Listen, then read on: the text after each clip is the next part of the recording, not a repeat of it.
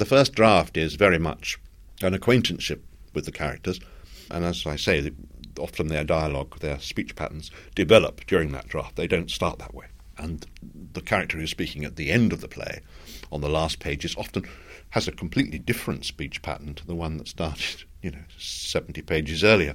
And I will then go back on a second draft and revoice the character. Sometimes replot, not very often, because the plotting usually has been well marked out. But plays are artifice to a certain extent. If you have a scene in which a bookshelf is going to fall down, say as in Things We Do for Love, it's very useful if you've referred to the bookcase in advance. I'm always more pleased if I can have incorporated that. And people's brains register the audience at the beginning of the play. We've heard about that bookcase before. We've heard about that bookcase again in Act 2, And then they forget it because nobody seems to mention the bookcase. And then, at a moment towards the end of the play, the bookcase collapses at a tremendously dramatic moment.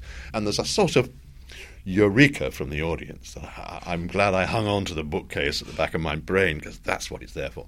So that all that goes on, and sometimes you retro-plot that. You have to say, well, now I've got the bookcase collapsing, I better build it into the first few pages so we don't come completely by surprise.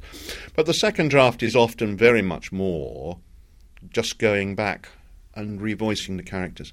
And I will sometimes do what I think an actor would do when they're reading a script, and I'll go through as one of the characters and just follow his role through in their voice. It's often pruning rather than adding, and sometimes reshaping and saying, no, that's much too forceful for her. She'd never say it that way. She would say it. She'd say the same thing, but she'd be much more snide about it, or much more furtive in making her views felt. But I will sometimes go for a walk, the character, and I will do what we're doing now. I will interview him, say, what do you think about the current situation in the world? And he'll sound off, or she'll sound off.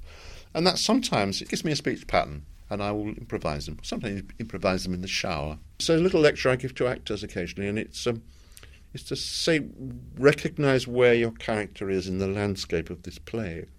And most plays, unless they're two-handers, have foreground figures, i.e. leading characters, Hamlet, and then sort of middle ground figures who are important but not quite so important, and background figures who are important in their way, although obviously quite small in the role of things. But each has to be approached by the actor in a different way. And the art of small part playing, if you can use that phrase, is very important. And the art of small part writing is very important in that you have to use, like a good painting, you look at it carefully and it seems to be full of people, and then you see that the background figures are actually quite economically drawn with just enough lines to give them a shape and a personality of some sort, but by no means as many lines, as it were, as the foreground figures. But the development of them, it depends on the character. I mean, what you could say as an acid test is, if you can actually cut one of the characters out of your play and nothing is lost except a bit of dialogue, then you've obviously written a redundant character. Most characters undergo a transformation, and if they haven't, they're less interesting to play. Personally, I like often to mislead an audience, perhaps, but to invite them to make snap judgments about people who then tend to surprise them. Take Man of the Moment. There's an obvious charmer in that, who's a man called Vic.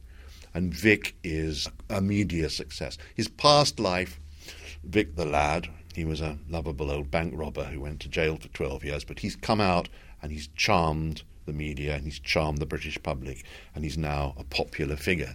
And on the other side is a man who's ostensibly the good man, a bank clerk called Douglas, who is irredeemably boring and mundane and ordinary and in a way a figure of fun, and completely pales when standing next to the tanned, handsome, fun-loving figure of Vic.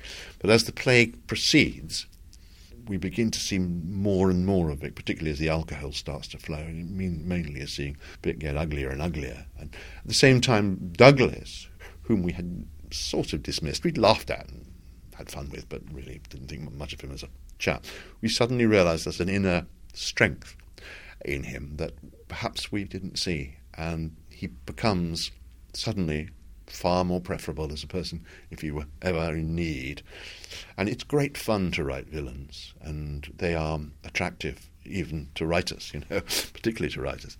And it's the old Othello problem when you come to play it. You're getting the straight guy, the Othello, up to speed, because he, in a sense, is the good man, and they're much more difficult because the devil does have, in many cases, the best tunes.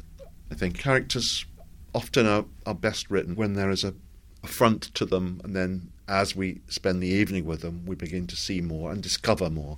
And the art is to allow people to discover, not to present. Offstage characters are very good for drama. They not only can do a function which is done off stage, if you like, but they can also put a dimension onto a play. Absurd Person Singular, there's two characters in that, Dick and Lottie Potter, who never appear, are sometimes heard through the open door and arrive for 2 of the Christmases out of the 3. And all you hear are their ringing laughs all evening. In a sense, they provide the party that you aren't at, and increasingly are glad you're not.